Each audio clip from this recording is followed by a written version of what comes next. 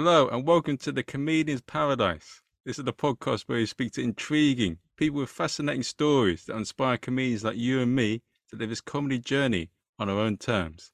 Now today's guest he's a very special guest. He is a man who can host anything. He can host an orange party. He can make you laugh with random stories of torture and all sorts. He is a man that can make any little thing into a hilarious joke.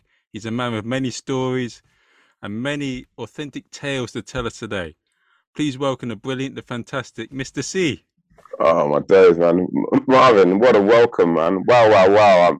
I don't often get a welcome such as warm as that. It's usually, and next up we have this funny guy, he wears glasses, his name's Mr. Cee. But yeah, thank you, appreciate that. I'm gonna give you a round of applause. That was a welcome and a half, mate. What's the worst one you've had in that? Jeez whiz, the worst welcome. Did they call me by the wrong name? Oh, no, sorry, I'm getting that mixed up. There was an event that I did where I was booked for an event and they sent me the flyer. And on the flyer was a completely different guy. And they had my name next to it. So they had some random black guy. that was a worst. So I had to kind of like say, hey, this is not me. Bloody hell, that's a bit, I don't know, that doesn't sound like a random. I have to say, and the reason why I'm saying a random black guy, because it was an image of somebody I've never seen before. I don't even know if this guy was a comedian. I don't know who he is. I've never seen him. Never seen him on the circuit. Don't know who he is. When I showed it to all of my friends, nobody knew who this guy was. So I don't know where they got this image from, and then what made them think it was me. That's ridiculous.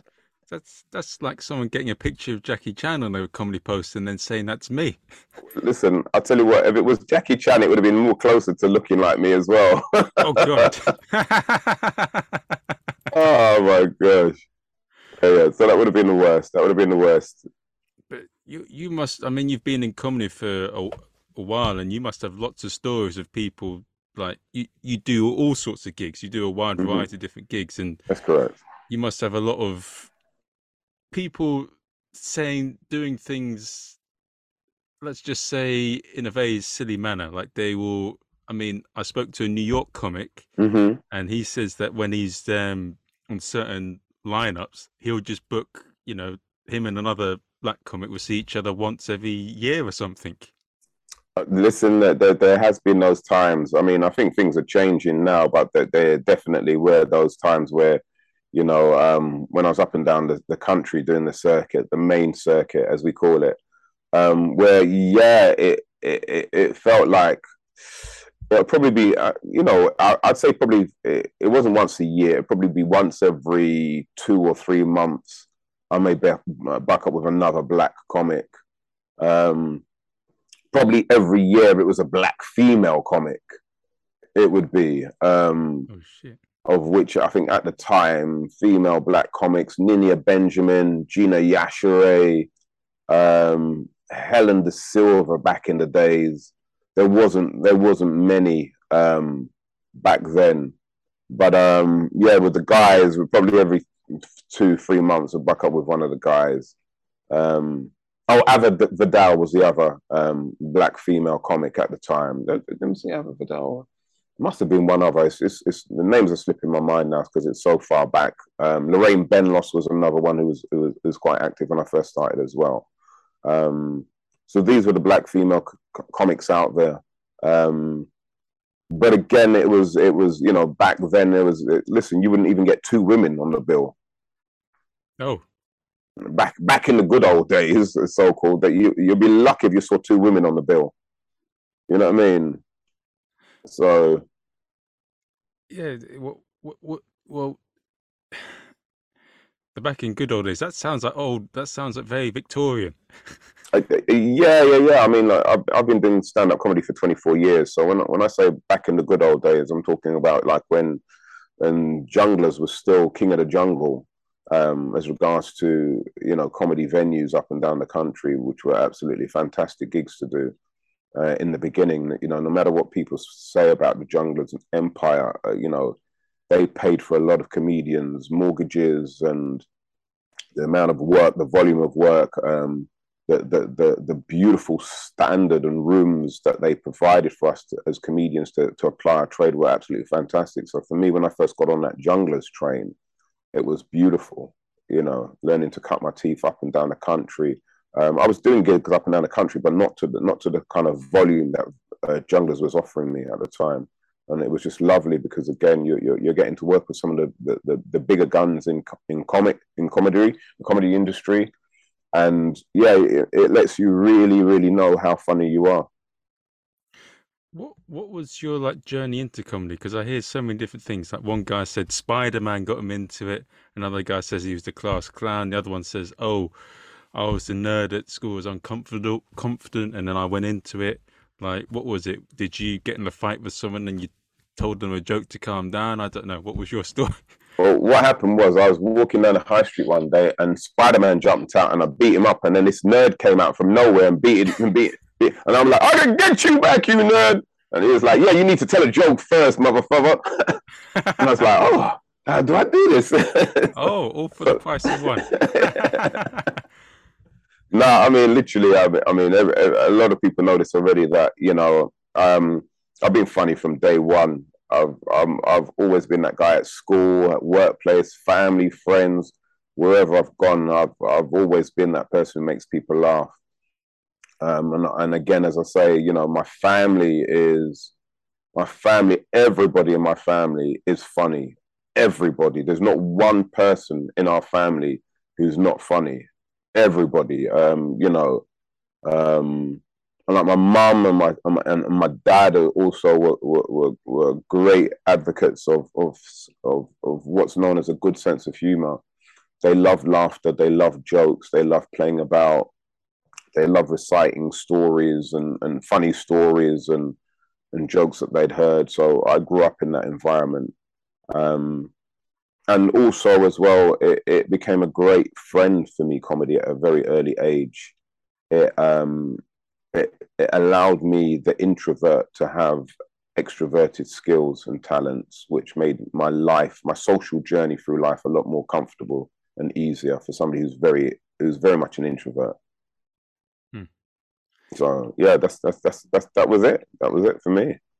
And what, did you go to a course or something, or did you see a poster, or did someone I, hook I, you up, or well, what happened was I'm a little bit of a paper hoarder for like articles back then because everything's digitalized now. You don't need to really keep snippets of newspapers or whatever. You just have thousands of pictures on your phone. But back then, I'd cut anything that interested me in a newspaper. I'd cut it out and put it up into. I had a little folder and stuff. And I got sacked from my job. I went through some real horrendous moments with an employer that I was working for at the time, and I got sacked from them. I got sacked from another job, and I made the decision I wasn't going to work for anybody ever again. I was going to be my own boss. And I remember being in my room and going through just some of the various paper clippings I had. And one newspaper clipping on the front of it was all about being a teacher. And when I flipped it over, it was all about stand up comedy. And I was like, yeah, I'm going to do both. And it's literally once I made that decision, I just started seeing things as regards to that. I saw a course which was about becoming a teacher trainer and assessor, and I made sure I got myself on that course. And then I started seeing things, adverts for like, do you think you're funny? Enter this competition, blah blah blah blah blah, and that's how the journey started. I literally made that conscious decision that I'm going to do comedy. I'm going to be a teacher as well, and yeah, that was it. That was the start of it. So that would have been 19, 1998. That would have been. so same sort of time that Mirth Control started?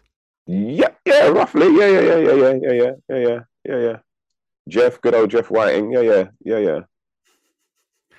Uh, did you get off doing the like the mainstream circuit, or I feel a bit nervous about saying this. I don't know how to say the other Like, You know, it's all right to say the B word. It's all right. okay, the black It's just, circuit. yeah, it's just the N word. It all makes people get nervous. I don't know how to say because some people say the urban. So I'm like, let's see.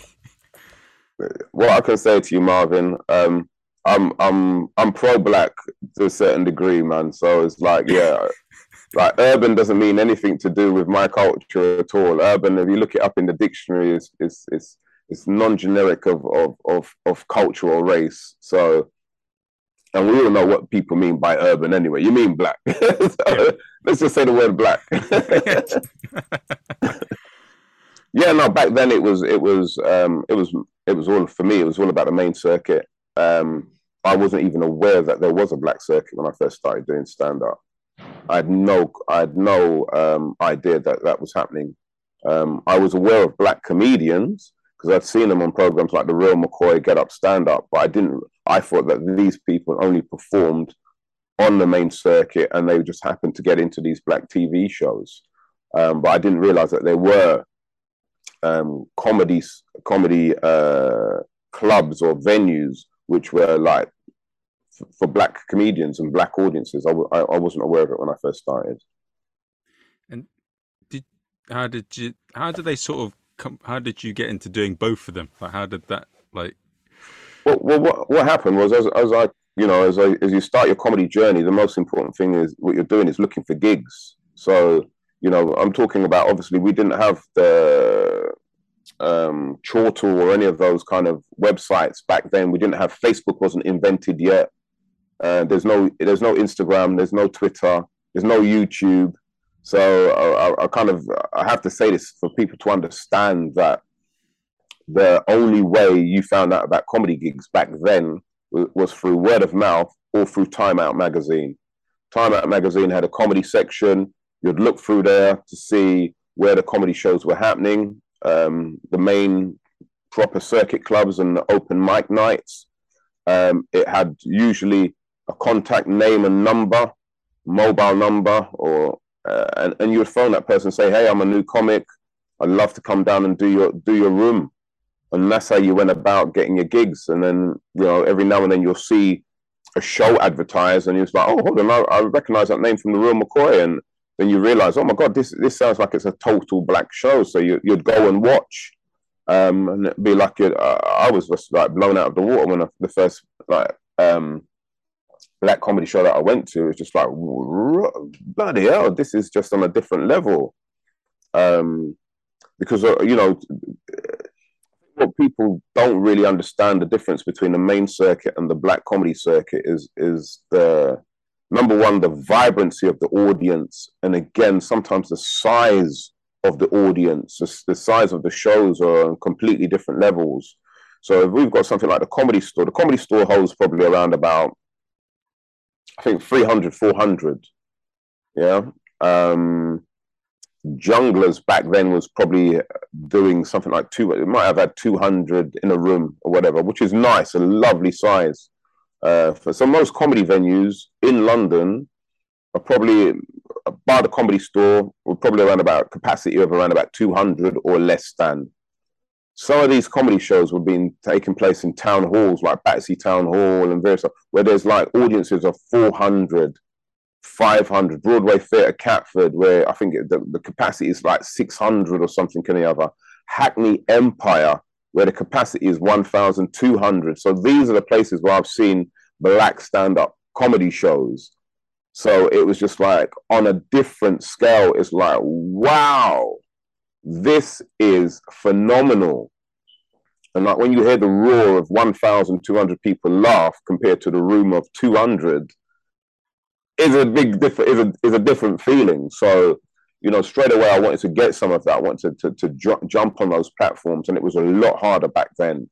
There was a comedy night called In the House, which they ran theirs like on a Monday, actually at the Comedy Store, and they wouldn't allow no new comics to perform. You had to be an established black comedian to perform on that gig. And it took me probably around about 2 years of hard work before I could get on one of those gigs. And even then, back then, if you got on one of the gigs, you would never be billed. You would never be on the flyer or the poster with the other named comics. You'll just be the open spot, and the name would never be down on there. So that was a journey. That was a journey. But the main circuit is what kind of gave me the the main circuit. I could do like 5 days, 6 days a week. Whereas like the black circuit, it might have been once every 2 or 4 weeks. I'll be able to jump on a black show or go and see a black show. So there was more white shows because, again, just the numbers. There was more white. There's more white comedy clubs happening, and there were lots of good clubs back then as well. You know, we had obviously we've still got it Up the Creek, which is a fantastic venue. I mentioned the Junglers Network already. We had oh gosh, one down in Hammersmith. The names really escape me now, but that was a lovely, lovely Cosmic Comedy Club. Oh. Absolutely beautiful room. The Bedford, what we still have it down in Balham, absolutely a beautiful venue to play. I've mentioned the Comedy Store already.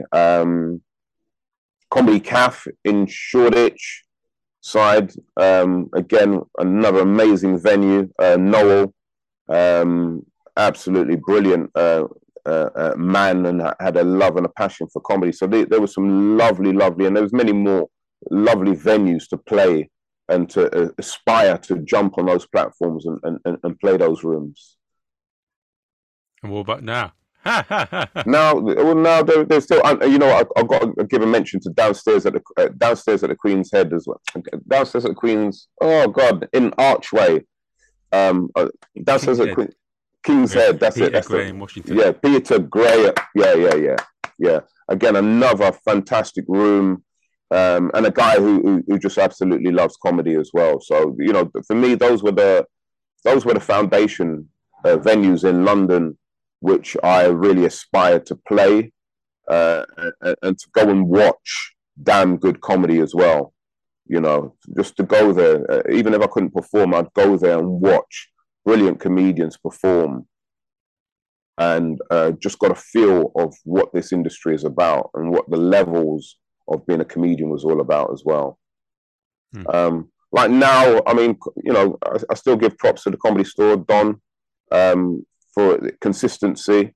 And again, you're going to get quality when you go there. Up the Creek, I give a lot of kudos to, because again, they've really, I think they were the first set of people to really embrace this newer generation of comedians and take them under their wing, and they've really been really great at providing a diverse platform for comedians, male, female, different races, ethnicities, sexualities. Also, I've got to give a big shout out to Top Secret. I think Top Secret are providing an absolutely fantastic room for comedians to go and apply their trade on, so many days of the week. And again, providing audiences a place to go, to go and get top quality comedy during the week and stuff, which is difficult sometimes because they're usually just open mic nights. And where else in London? Leicester Square Comedy Theatre is another brilliant venue, absolutely fantastic venue that I love and adore. And again, still, Bedford Arms is brilliant. Banana Cabaret is the name that I should say, really, which is again a lovely venue to play.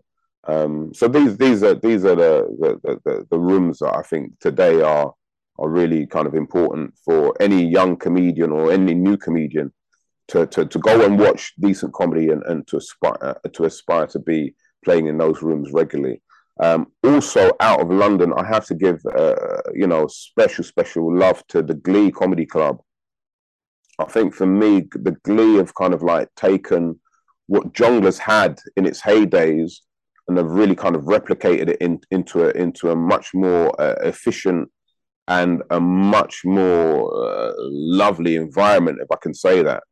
Because every single time I go and play comedy at the Glee, the way how the room is set up, the way how, the DJ, the sound system, everything is just geared up for this perfect harmony between the comedian and the audience. And there's some venues where they forget that. They forget that the harmony of this thing to happen right in comedy, it has to be set right for the audience to receive it, but most importantly, it has to be set right for the comedians to transcend it, to send it out to the audience. And Glee do that perfectly. I hear they give comedians a free meal. Is that right? Yeah, listen, that used to be the standard, of course. Yeah, yeah, 100%. You know, back in the golden days, yeah, that you know, junglers, Glee, yeah, you to a certain extent, Comedy Store, depending who you are, stuff. But yeah, that was a standard. You were treated like the artist you know you were. If we're gonna have you to come to work and you know and entertain all this crowd of people who are gonna buy uh, X amount of alcohol and increase our bar revenue, then the least we can do is feed you. So yeah, so brilliant. Feed you and drinks tokens as well. Yeah, that's I've seen that a few times, but not very often. Yeah, man. Listen, it's such a lovely job to do. Now, with what's when you had your first bomb, like you said, that's all lovely and all, it's great, but how did you take your first bomb when it first happened to you? You know, it happened earlier on. It happened when I was still learning the craft. Um, it was a good lesson to learn. To be honest with you, it showed me that you can't get this thing in one day, in one hit. My first bomb was my second gig. I have to explain it because my first gig was for a competition. Literally, I saw a clipping which said, "Do you want to be the new? Do you see yourself as Eddie Murphy, the next Richard Pryor, blah blah blah? All these big African American comedians, Lenny Henry as well." And I was like, "Yeah, I'm going to go for this. I'm going to go for this. This is what I want to do." So I had to go for an audition for this comedy competition, which has been advertised as like, "Do you see yourself as the next Eddie Murphy?" And the judges was one black guy and like three white women. And I had all of these jokes and everything like, "Oh, the white woman is the devil, that's the blah blah blah blah blah," and you know, abusing black men and blah blah blah blah. Blah. It was all in my material, and it's like, because I thought I was just writing this for a black audience, didn't know I was going to be judged by three white women. So somehow they found it funny still, and they entered me into this competition, which took place in a pub venue down in Camberwell. It was the Funky Monkey, it was called back then. And yeah, it was a competition, and I went in for it. And my first time I did stand up comedy, I did half an hour. Oof. Because I didn't know about this 5 minutes thing. So I ended up doing half an hour, I think it was. And it was decent. It was decent comedy. It made people laugh. I got through to the finals. And then the finals was taken, so that was the Friday, and the finals was taking place the Saturday, same venue. And I had this brainwave idea, was like, yeah, I know what I'm going to do because the judges have seen everything that I've done. So tomorrow, I'm going to do something new. So I sat down and I wrote a whole new set. And oh my gosh, I died the death of 1,000 comics that night. One guy came up to me and he was like, "Oh, Mr Cee," he says, "You're so funny. You're so funny yesterday." And that was like, it was in that moment I realized that, you know what, this thing requires craft, and it's not as easy as it looks. It really requires craft, and you gotta know what you're doing. So that was the first humbling moment for me. And with things changing in comedy, and like comedy always being ever changing, you always have to change this. You got to change this joke, or so Mm-hmm. you got to add different things to your set. How how did you approach doing both the different circuits? Because I hear like in the black circuit you've got to be very confident and you've got to get straight to the point. Whilst with the mainstream circuit they're a bit lighter and they give you a chance before you let in the jokes.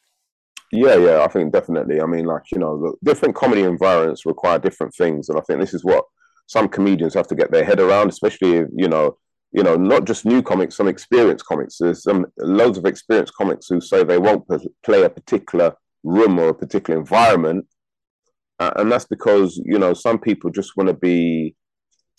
Look, some footballers are happy to play in the Endersley League all their lives.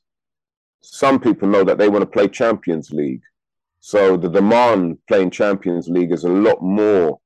You've got it's a lot more quicker, it's a lot more faster, it's a lot more thinking, it's a lot more. The stadiums are bigger and everything. So the pressure when you've got the opponent's fans shouting obscenities at you, as opposed to like on the Enders League where there's only 30 of them compared to like 50,000. Is a different kind of level of pressure. So some comedians can thrive in environments of pressure. Some, because we are still human beings at the end of the day. So some of us have got anxiety issues still, even though we're comedians. Some of us have got nerve issues still, even though we're comedians. Self-doubt issues. So I think all of those things play a part in it. But the difference between the environments of the black comedy circuit and the mainstream is that black audiences tend to thrive off of energy, and they want to really feel that energy from you, the comedian, and you have to deliver it. If they see any weakness in you, they'll be like, this person doesn't look like they're ready. And I haven't come here to watch somebody try. I want to see somebody who's prepared to do. Or if you're going to try, you can't let the cracks appear. They want to see you try, fail, but you still gave it your best shot. And they'll be like, well, you know what? You was rubbish, but there's something about you. Keep with it for now. But they don't want to see you like 5 times and you've died. Because they're the ones who be telling you, no, you need to give this thing up now. Whoa. Whereas a mainstream audience, they'll be like, they won't look at you, or you know what I mean. So yeah. So I think that there's different types of environments, and there's some comedy clubs which are an absolute beast to do. I'll give you an example. Junglers had many comedy clubs. Camden was a lovely room to play, and any comedian of any kind of racial ethnicity could play Camden and do well. Jungler's Bow, completely different bloody animal. Whether you black, white, Chinese, whatever you are, if you go to Jungler's Bow, you've got to be on your bloody game, mate. You've got to be on your A game to do that room, because you got them Essex boys and them East London lads who've got they're all about the banter. They will heckle the shit out of you if you're shit, or even if you're good, they'll throw a heckle at you. And if you don't deal with that heckle in a smart, intelligent, and a funny way, and they see any cracks in you, you may not finish your set. So there were some people who didn't want to do Jungler's Bow at all because it was an animal, it was an absolute beast. But I loved it because it reminded me, in a way, of certain black audiences, because it's real. It's absolutely real. They're not going to allow you to go up there and start talking shit, and they'll be like, "Oh, shut up," or yeah. So some of the sort of artsy stuff that you see in the Edinburgh Fringe, and they would have to be very confident and loud to be able to do it. Confident is the right word. It's not so much about being loud; it's about being confident, and also it's about being funny. It's like, look, humor is subjective, 100%. Yeah. And there's various different formats to stand-up comedy, even itself. There's some Lee Evans, very, very show and telly.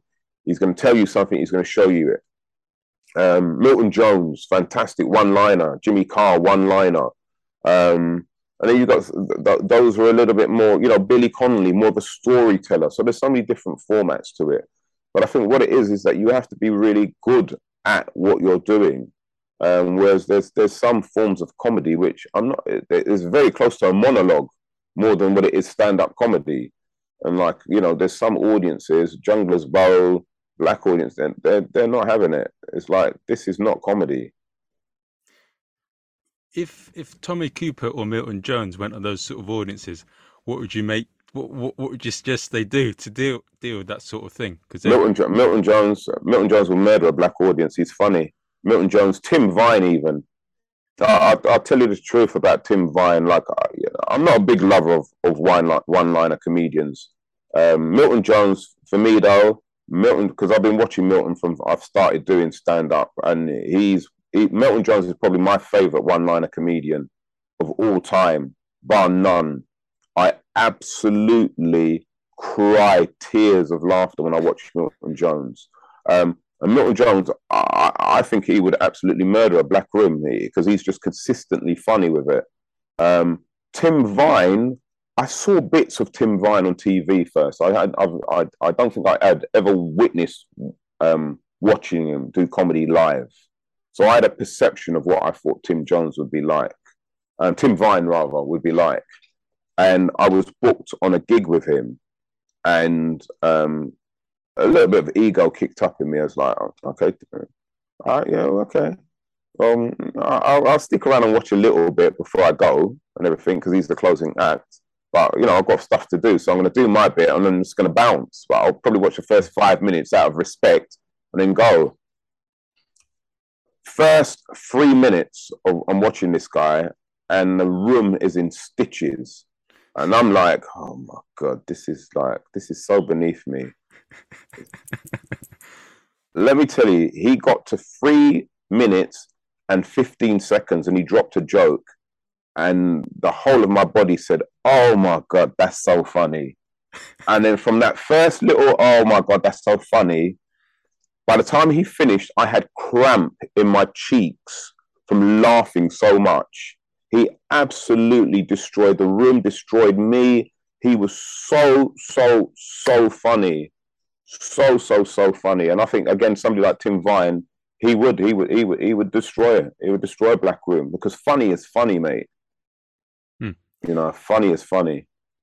And just own whatever it is, own it, and like just do it. And go and sort of firing like Maverick does in Top Gun or something. Yeah, man. Go have faith in what you're doing. And again, it's like, as comedians, we've always got to do a little bit of research. And that's what it is. It's like sometimes our ego gets beyond us. Like we go to a different place or a different venue or a different country, and we expect them to just accept us as we are, without doing a little bit of research about who are they? Who are we addressing? What do we know about them? You see what I mean? So, and I think sometimes you have to do that. You have to show an audience that you understand them and they appreciate that. And now they're willing to go on a journey with you to see who you are. You see what I mean? But a lot of times, a lot of comedians just turn up at venues and think, oh, it's all me. And they'll be like, oh, actually, we don't even know who you are. We don't even know nothing. You know what I mean? It's like, you're still alien to us. So when you show them, oh my god, he understands. Oh my god, he knows the bad areas, the good areas. They, oh bloody hell, oh, you've won them over straight away. I've got some image in my head here of some, what's it called? Just basic respect, and like it's like sometimes when you see there's a bit of animosity when someone goes in, oh, and they start talking down to certain people, and I feel like what you're saying there is, as long as you're just yourself and you're not giving any bullshit or anything and just talking straight up with people and just doing your thing, if you're funny, you're funny. And that's 100%. Real recognizes real. And that's the most important thing. That real will always recognize real, and like, again, don't be condescending when you go somewhere else. It's a golden rule. It's like, I've seen comics go to places like Birmingham and they're talking about, oh yeah, so we got this problem. Oh, have you not got TV here? It's like, and then when they come up to say, oh, no, they didn't get me. They're a bit cold out there today. No, they're not cold. You offended them. You thought you was being funny, but you've offended them. Right? Have they got TV? Of course they got bloody TV. That's not even funny. That's not even a joke. You know what I mean? So these are the things which sometimes people do. Then they have a view of that particular room or that particular area or that particular type of audience. because you've had a negative experience for the fact that, you know what, you didn't masterfully deliver your craft that night. That's why you've got a bad experience of them. Is that something that maybe happens more now than it did at the start? Like, because I know with comedy changing, comedians changing, audiences changing, people's attitudes. Have you noticed maybe that happens more now, or has that always been the case? I think probably it could be more now, because back then, like when I first started, your fans, people who came to see you, were your only fans.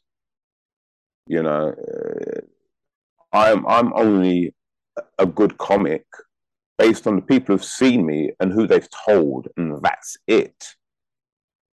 And I don't know what that number is.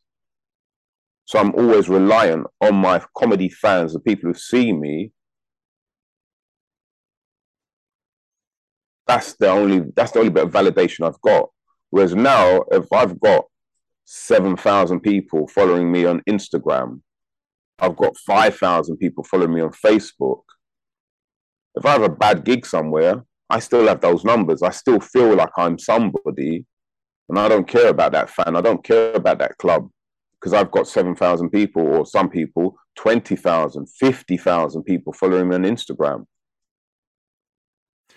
And with a lot of that fan base, you got that backup. Like people say, that confidence comes from experience, but you need to have some sort of success to have real confidence.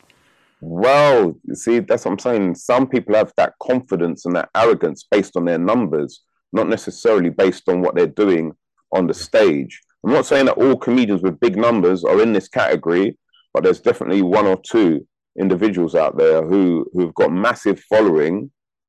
And it may not even be that they're doing stand up. They're just doing daily posts and everything. So they've got the title as a comedian and they're doing comedy shows, but it's based on their social media numbers. And that's where that confidence has come from. But again, you put them in certain environments or put them on certain shows that, an average comedian will destroy it, and never mind somebody who's seasoned like myself, or the peers that I mix with, and some of the heroes who I look up to. You could have 200,000 fans on Instagram or Twitter or whatever, but you go up against a seasoned comic, will destroy you every single time. And that's the thing with like Mo and Paul.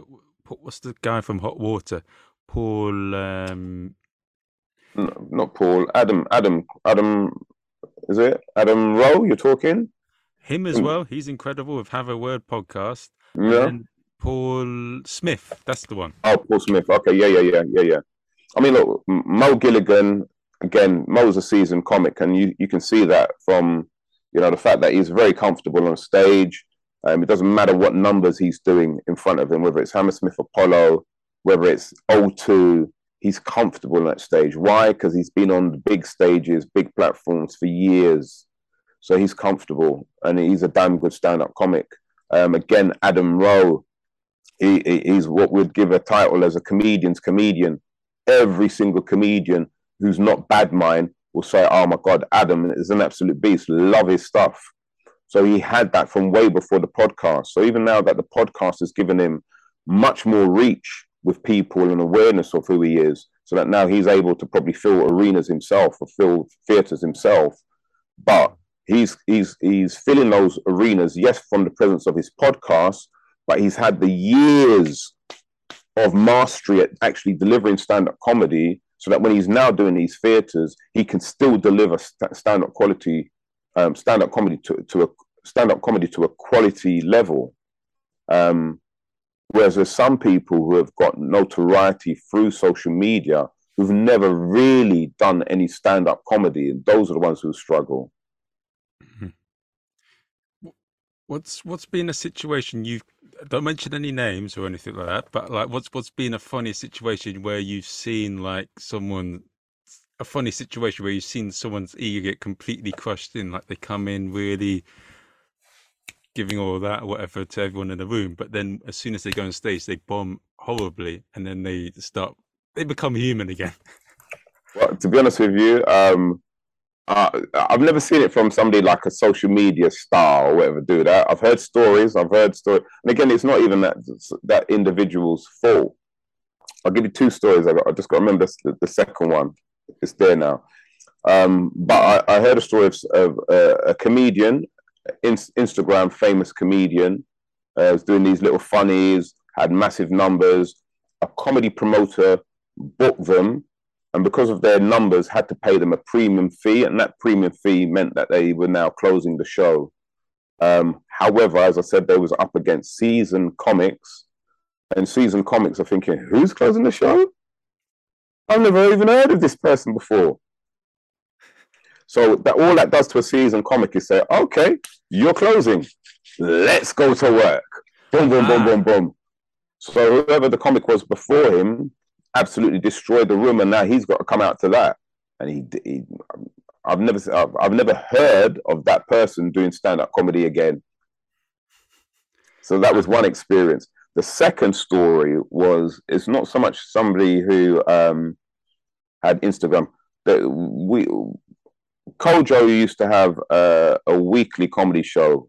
Kojo's Comedy Funhouse down at Cork's Wine Bar, Binney Street, Oxford Street, every Sunday.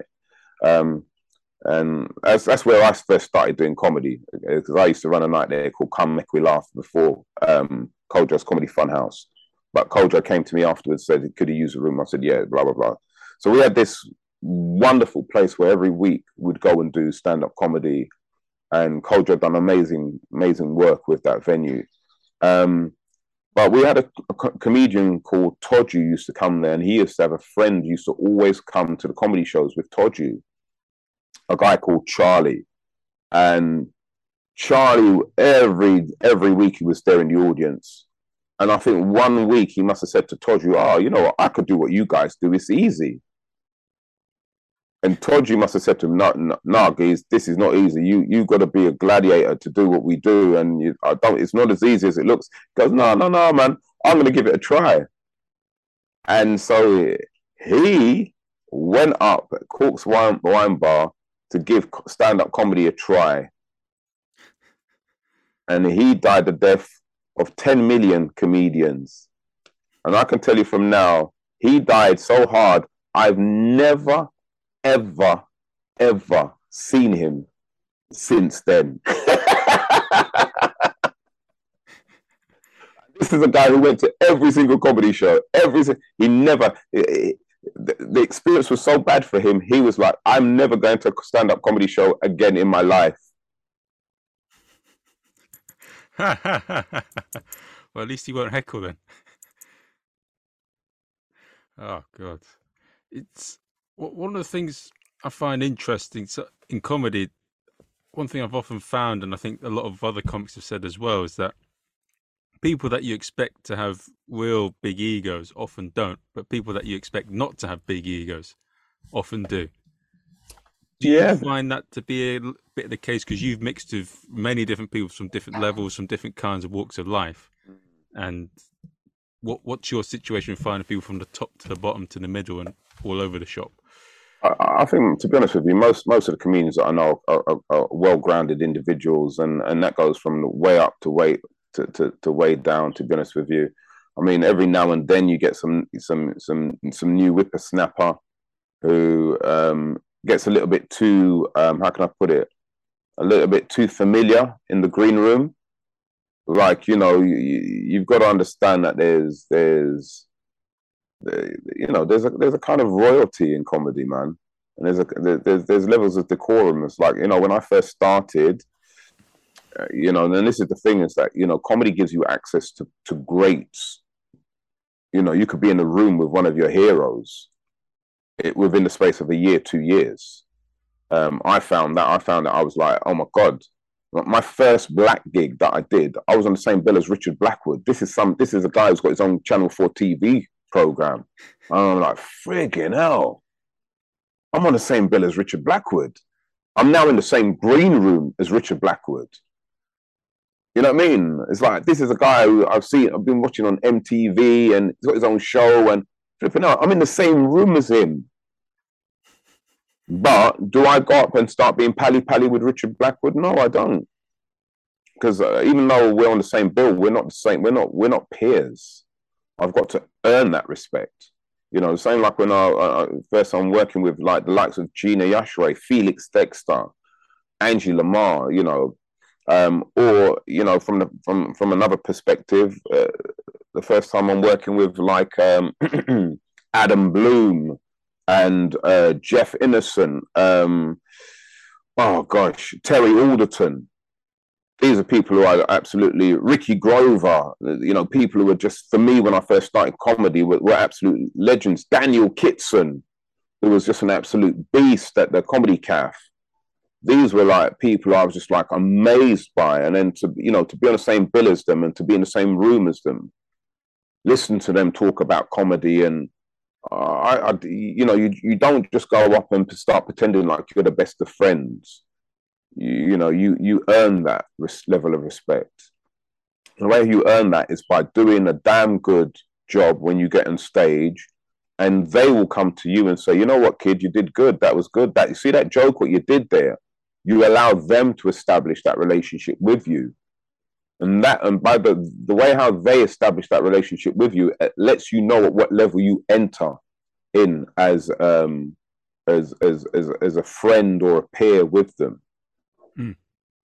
So those are the kind of the lessons you learn. I mean, even like, I'll tell you a story about like Lenny Henry. Lenny Henry is a comedian who I've met a few times. Not many times, but a few times. And, Lenny's aware of who I am.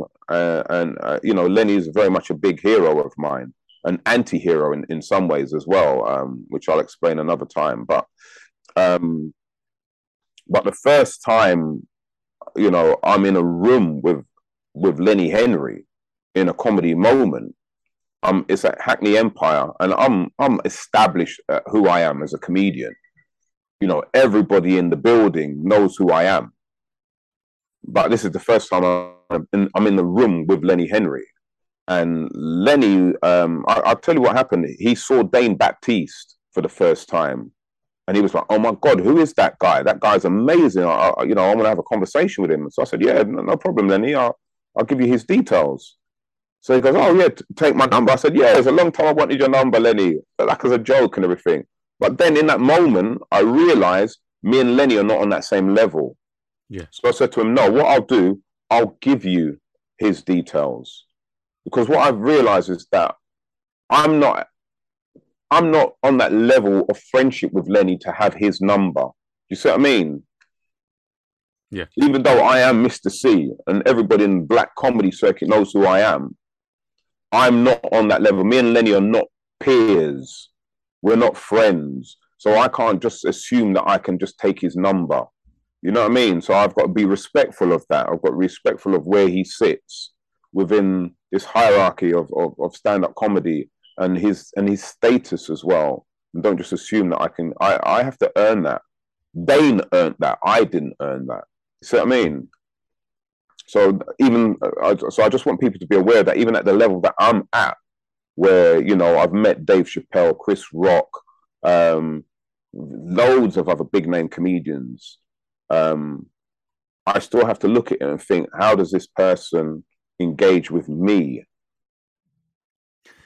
Do you get that?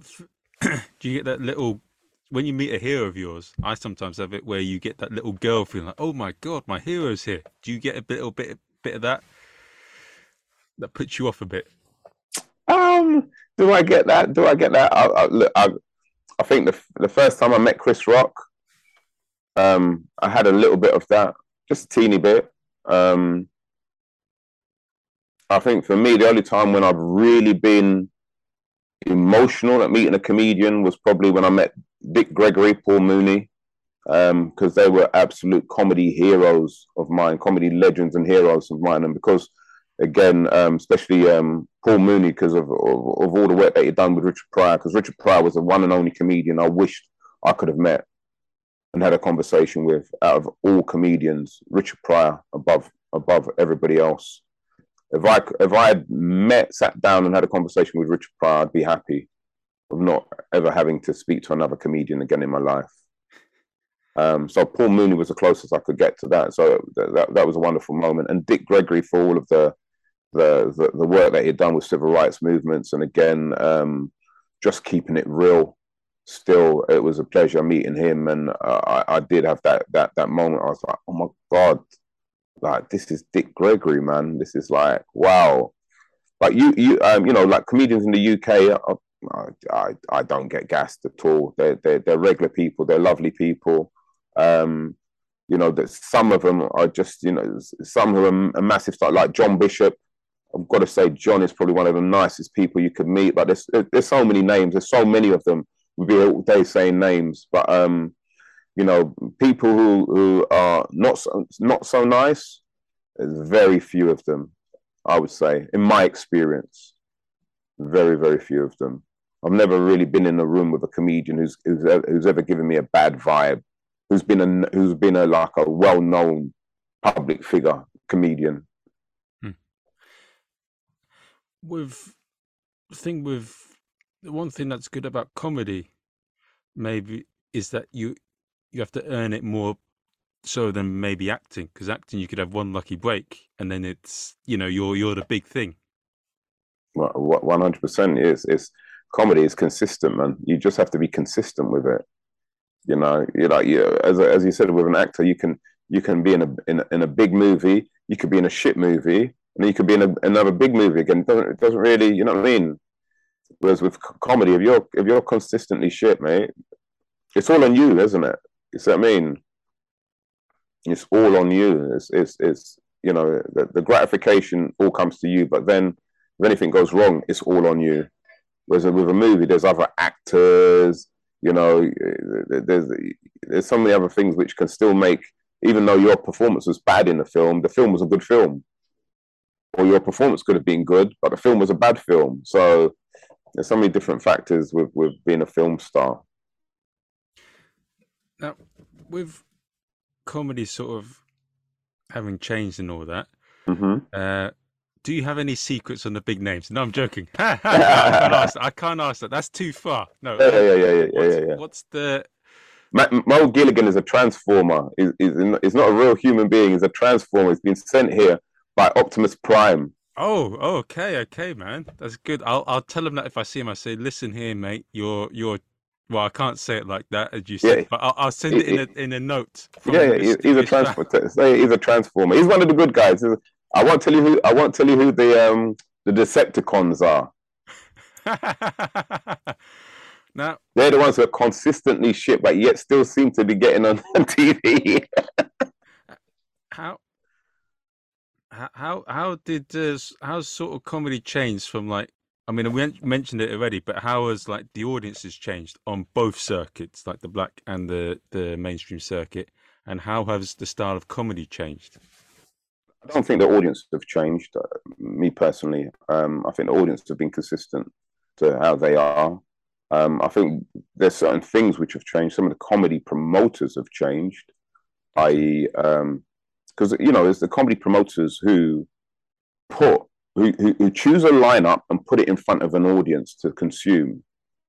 So as I said back in the day, when you know, it'd be very unlikely for me to be in a bill with two female comics.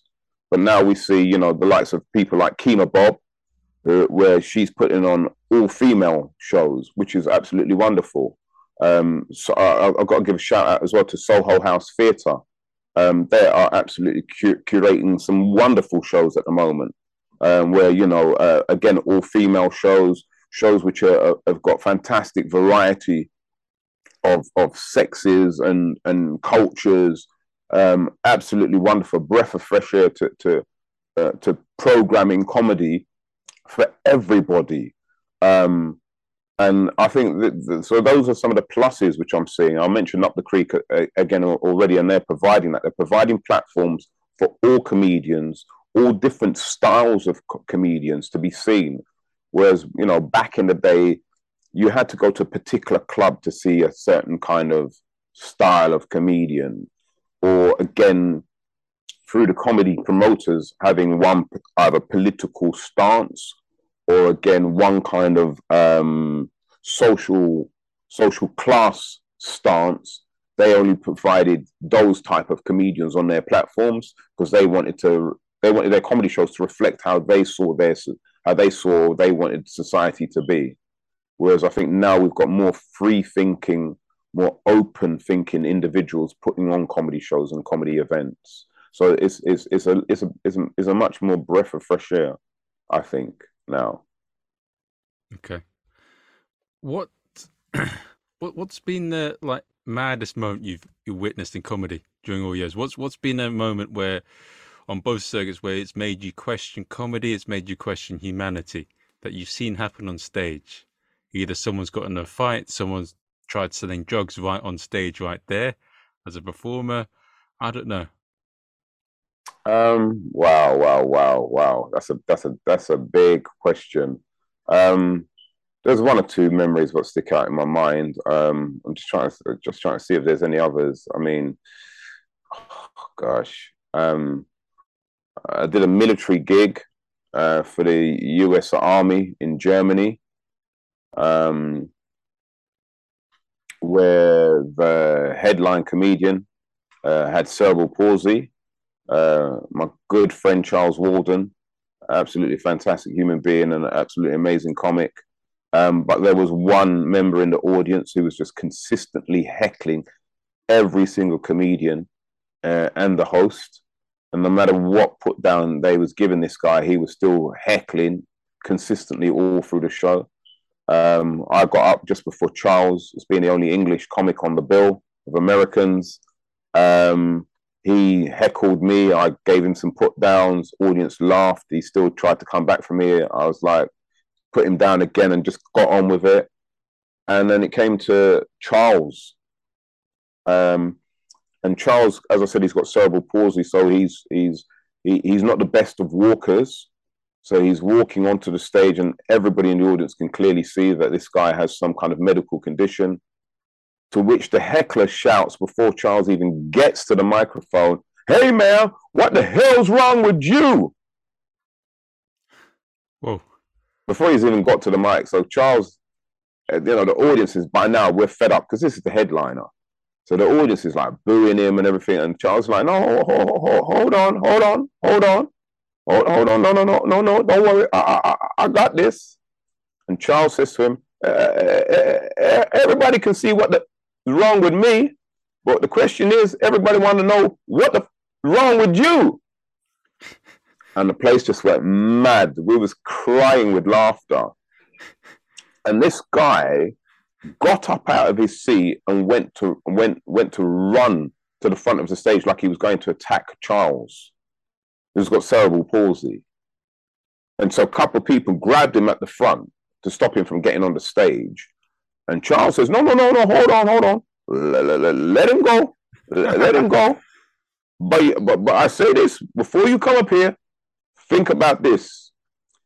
If you come up here and you me up, ain't nobody going to be surprised about that. But if you come up here and you up, how that going to look on your army record? And the place went mad. When I tell you the place went mad, and he wanted to fight and everything. They had to handcuff him. They got military police to handcuff him and take him out of the venue. And I was like, oh my gosh, this is nuts. I was like, what is this? What the military is this? What like is performing in these military bases? And one guy was next to me. He said, "Hey man, this is nothing." He said, "You lucky it ain't the Marines today, because if it was the Marines, somebody might have died." But those guys are crazy. I was like, wow, man, wow. So yeah, in all the environments that I've done comedy, military bases are the most challenging because of sometimes with for us as comedians, we take it for granted that just because somebody's coming through the door that they want to laugh. We don't ask ourselves the question, why are they here to laugh today? What's going on in their lives which has made them come here to escape from their lives to get a little bit of laughter? And this is why sometimes for us as comedians, we've got to let our ego go. When we look in the audience, we see somebody not laughing. Somebody may be sitting at the front and not laughing. Allow them to not laugh. Concentrate on the rest of the people in the room. And the reason why I'm saying this is because one of the first military bases that I did, I was doing stuff about relationships. And there was a couple sitting in the front row. And I'm teasing the girl and everything, not in a way, kind of flirting with her, casual, but because I'm trying to set up a joke. And the guy kept on saying to me, "Hey, man." And the more I just ignored it. I'm just kind of, so yeah, so okay, so how did you meet him and blah blah blah. And he's like, "Hey, man." And then the third hey that he gave me, something in my brain says that is a warning. He's not just saying hey, it's a warning. You need to acknowledge the warning and step off. So I did. Later on, somebody explained to me what was happening. He said, "Hey," he said, "See, you're a great comic, but you got to understand that, that stuff what you're doing when you're picking on a couple and you're asking them questions. Certain, you need to stop that, man, because that's what the guy was trying to say to you. Hey, man, don't go there because it's hard enough for these guys sometimes being in a relationship with somebody on a thing because he he may be now tomorrow going into Vietnam, not Vietnam, going into Afghanistan for 6 months, 7 months. He ain't gonna see his girl again. He don't know what she's doing. So the fact that now you're kind of loosely flirting with her before you go is gonna frig with his head, man. So these are some of the things. So I was like, wow, I didn't even look at it from that perspective.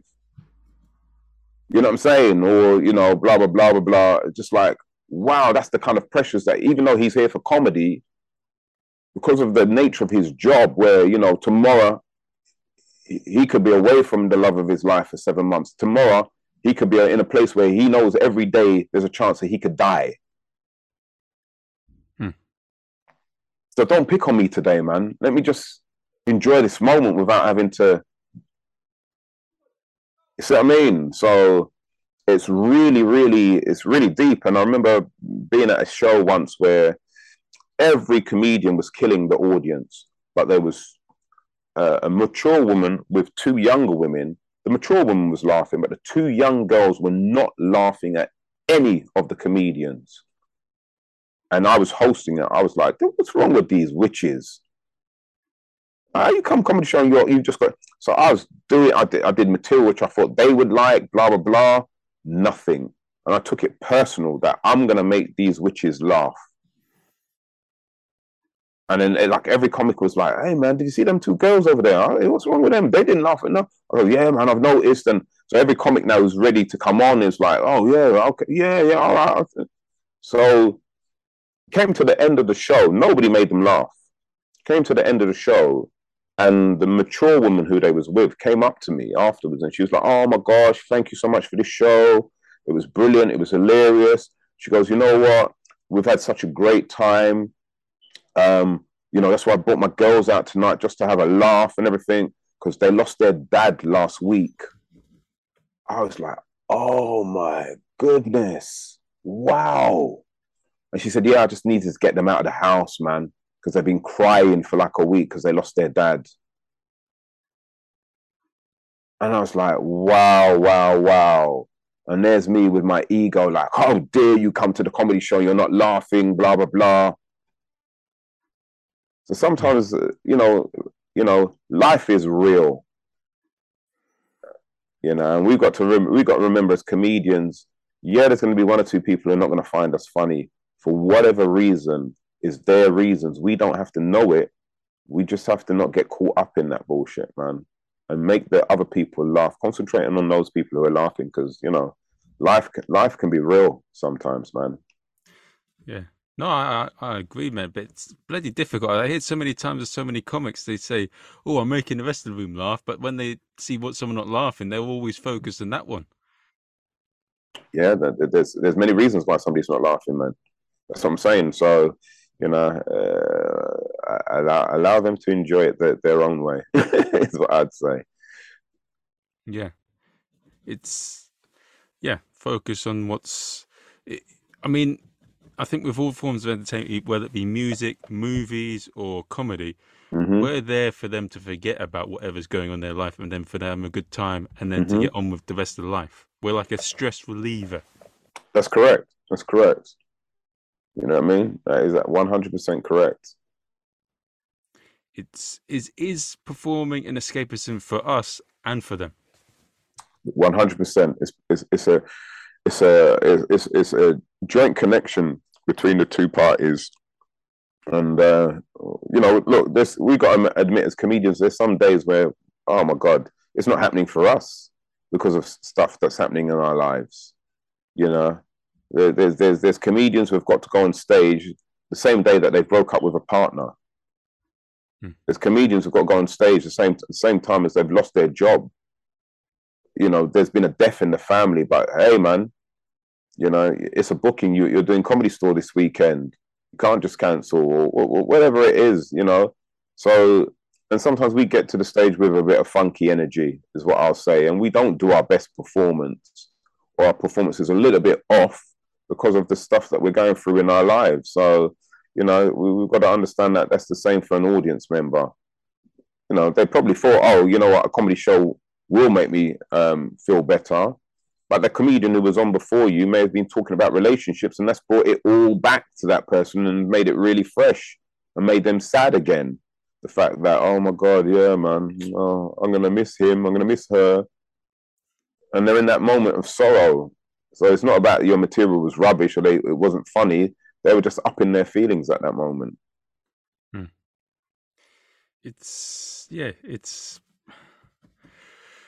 I mean, yeah. Yeah, it's cool, man. That's bloody deep, man. Yeah, don't sweat the small stuff. That's the thing. Don't sweat the small stuff. Concentrate on what you're delivering, because then what happens is that you become so self-centered that now it almost feels like you're just performing to that one energy in the room that doesn't want your energy, and you're ignoring all the other percentage of people in the room who want and willing to receive that energy. So give it to them. I got a really funny. I got all that's what's gone into my head is don't simp. Perfect. Absolutely perfect. It's completely unrelated, but it's the same sort of point, isn't it? Don't sure simp. Sure is. No,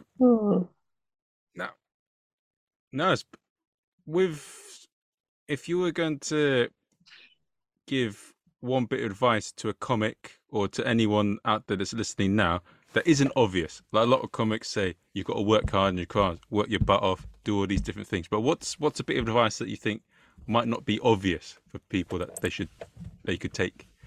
Well, in what you mean? A new comedian, all comedians? What kind of? Just for comedians in general. What something that isn't obvious that they should think of apart from everything. What I'm going to say has been said before. There's nothing that I can say which is new or unique, and that most comedians don't know. I would say that like treat comedy like it's your lifelong partner. Number one, don't give her a title. It's my missus. She's a woman. You've got to look at comedy like a human being.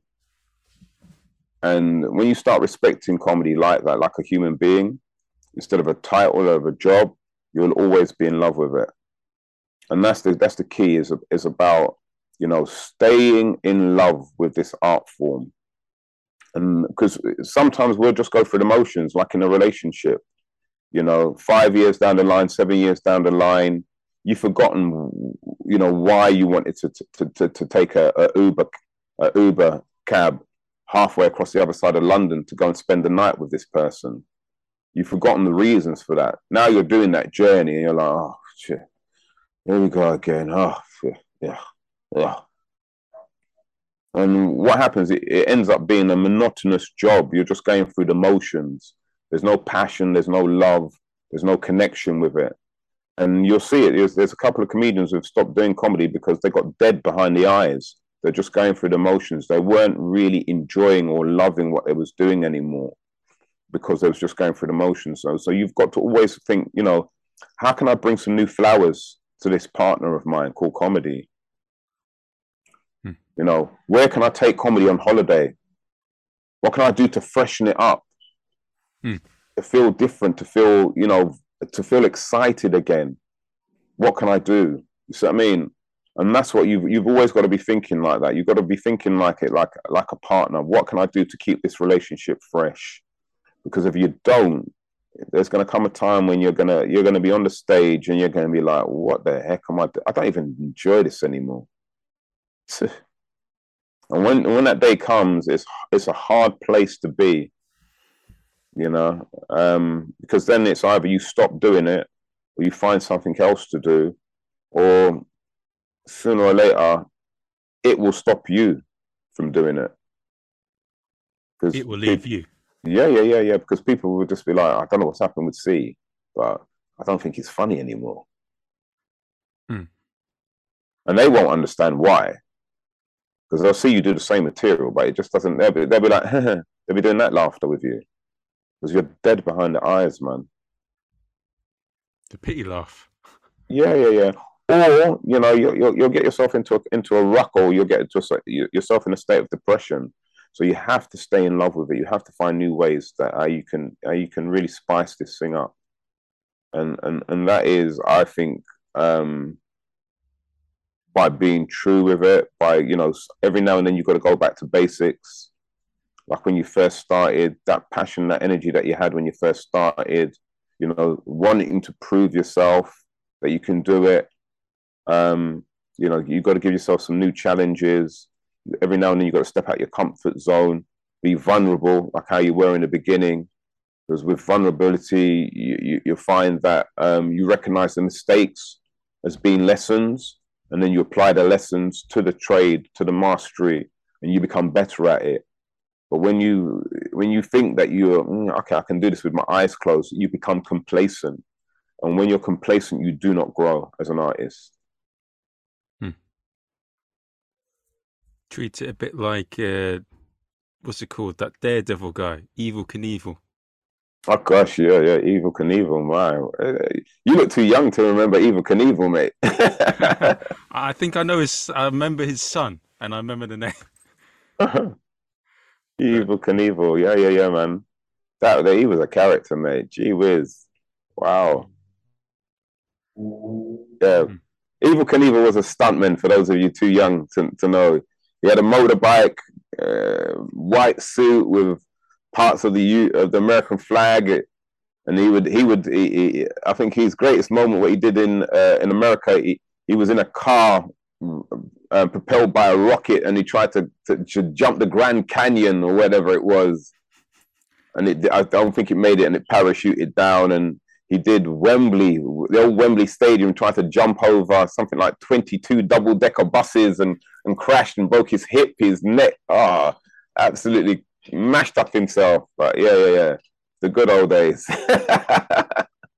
How did he practice for it though? Did he like, I don't know, his bedroom just put a couple of logs to jump over repeatedly? I think so. In his back garden, he had a couple bricks that he practiced jumping over.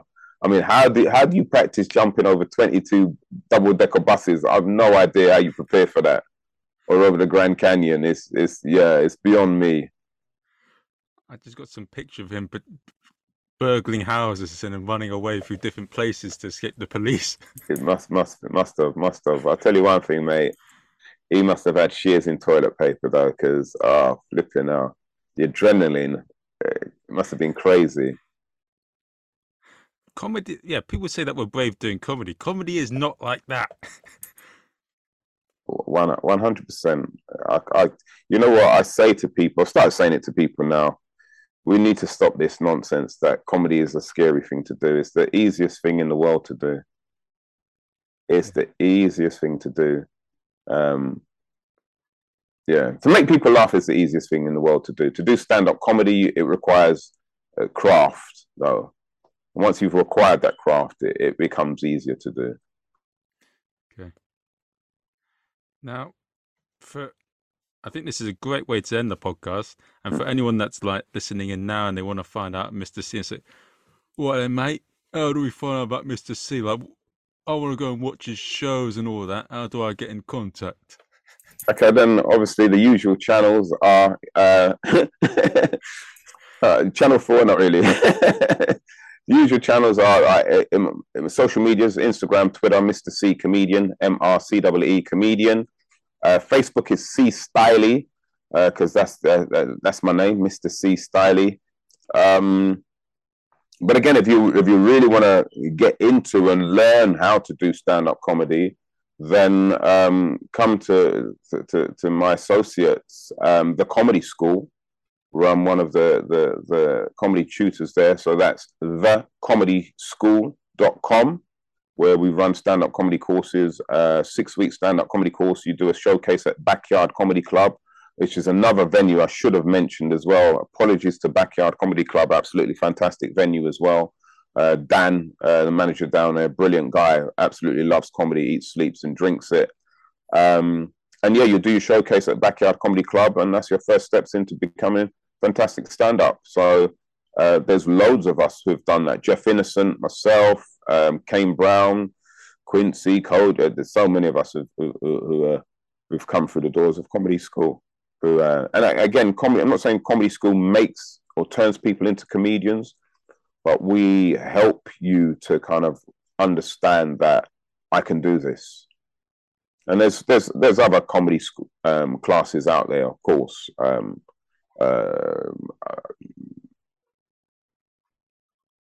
think City Link have got one. There's one Comoda in Brighton, run comedy courses. Logan Murray, again, guy who I totally respect. Fantastic comedy tutor as well. So these people are definitely the ones who you should seek further information and guidance if you're going to do a comedy workshop. And sorry, funny, if you're across the pond, then check out my homeboy Greg Dean. Absolutely fantastic guy as regards to understanding comedy and what's needed in order to be a damn good comic. So he does courses in America, in LA. Greg Dean. I think he might have one or two online as well. I think he taught Anthony Jeselnik, didn't he? Yep. He did. Gaylor Johnson as well is another one of these. Even myself, I've studied with Greg as well. So brilliant. Okay, guys. So you know where to go if you want to become a comic. You know where you want to go if you want to find out Mr. Cee. I hope you guys have enjoyed.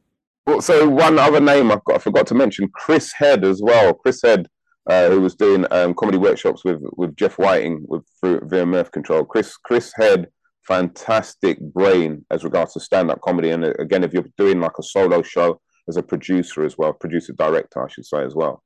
Absolutely brilliant, Chris Head. He's got a very good book on stand-up comedy as well. And one thing, if you're going to Edinburgh, as a lot of you probably are if you're listening to it now, Chris Head will be a good helping hand. 100%. And of course, John Godillo as well is known for being.